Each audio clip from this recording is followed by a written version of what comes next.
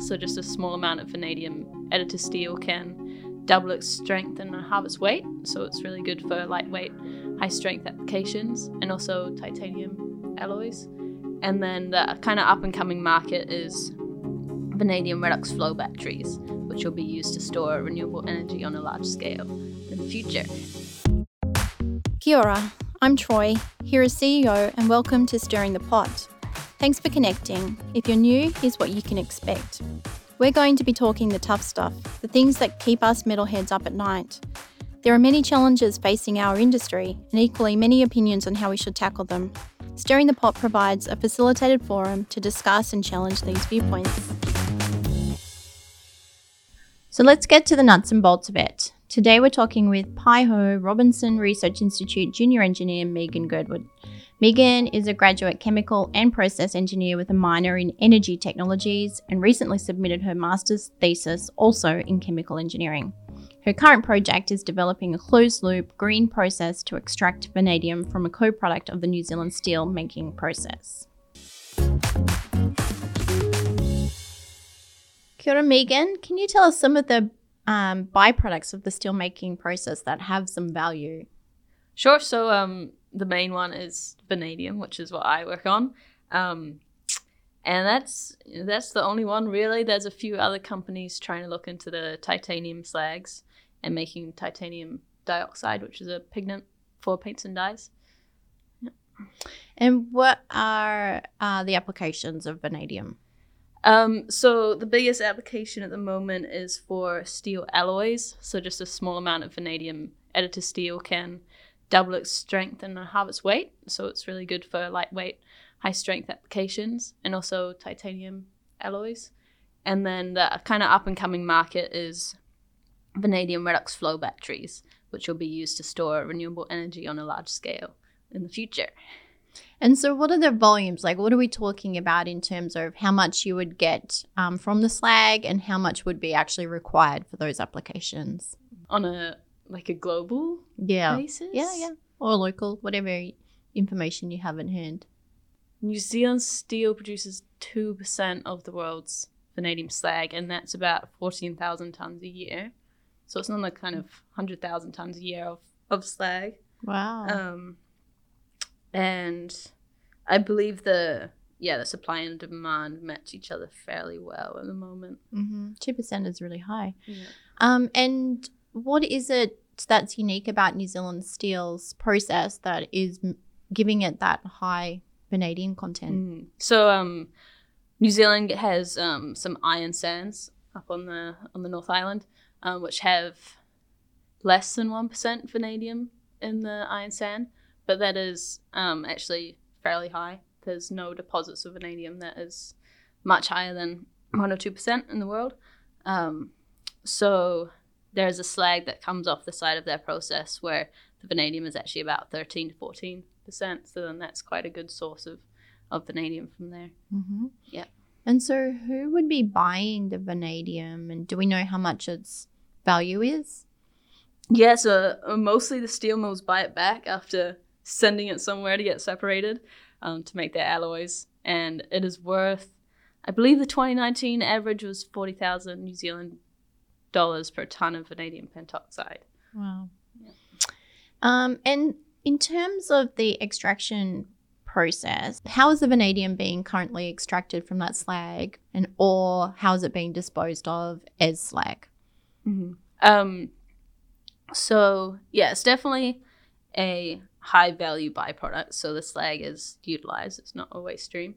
And the traditional method is a salt roast. So you add a sodium salt and you roast the slag, and that gets the vanadium into a form where it can be leached. And then it's leached using water or an acid, and the vanadium comes out, and then you precipitate it using ammonia, and you get ammonium vanadate. And then there's a whole bunch of wastewater and waste gases and stuff throughout that process.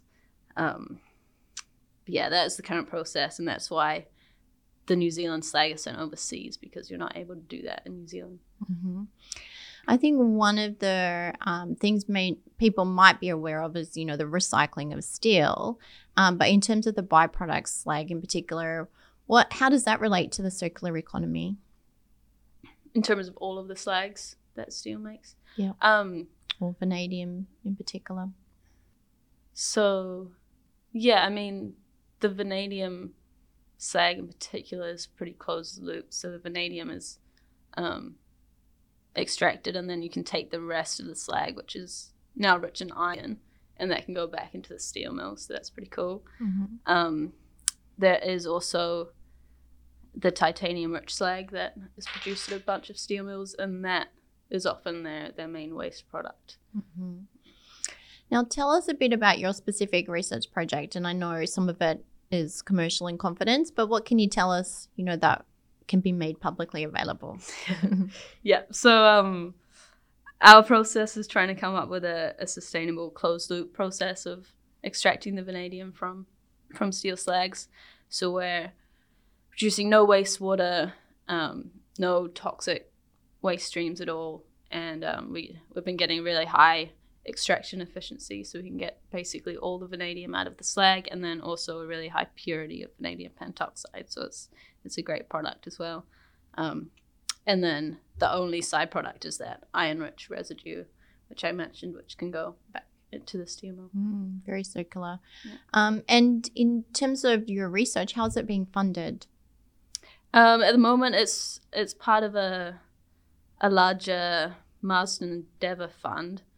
So it's, I believe, $6.5 million over 5 years through MBIE. And that is funding both the green steel research that my team is doing and the vanadium research as well. And then I separately have a little bit of funding through KiwiNet for the Emerging Innovator Program. Mm-hmm.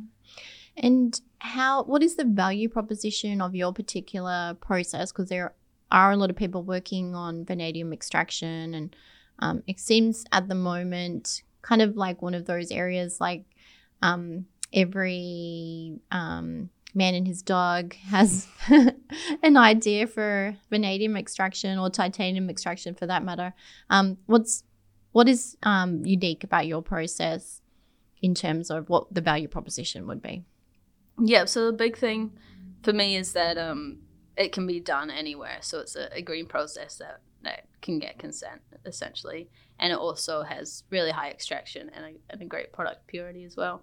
And we hope that it will be economically feasible too.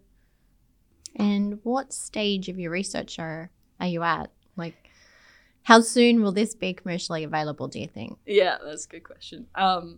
So we've done lab scale demonstration, essentially. So we've proven that each step of the process works on a small scale. So the next step is really looking towards a pilot plant to scale up and make sure everything works at the scale of a steel mill, which is very big. Yeah.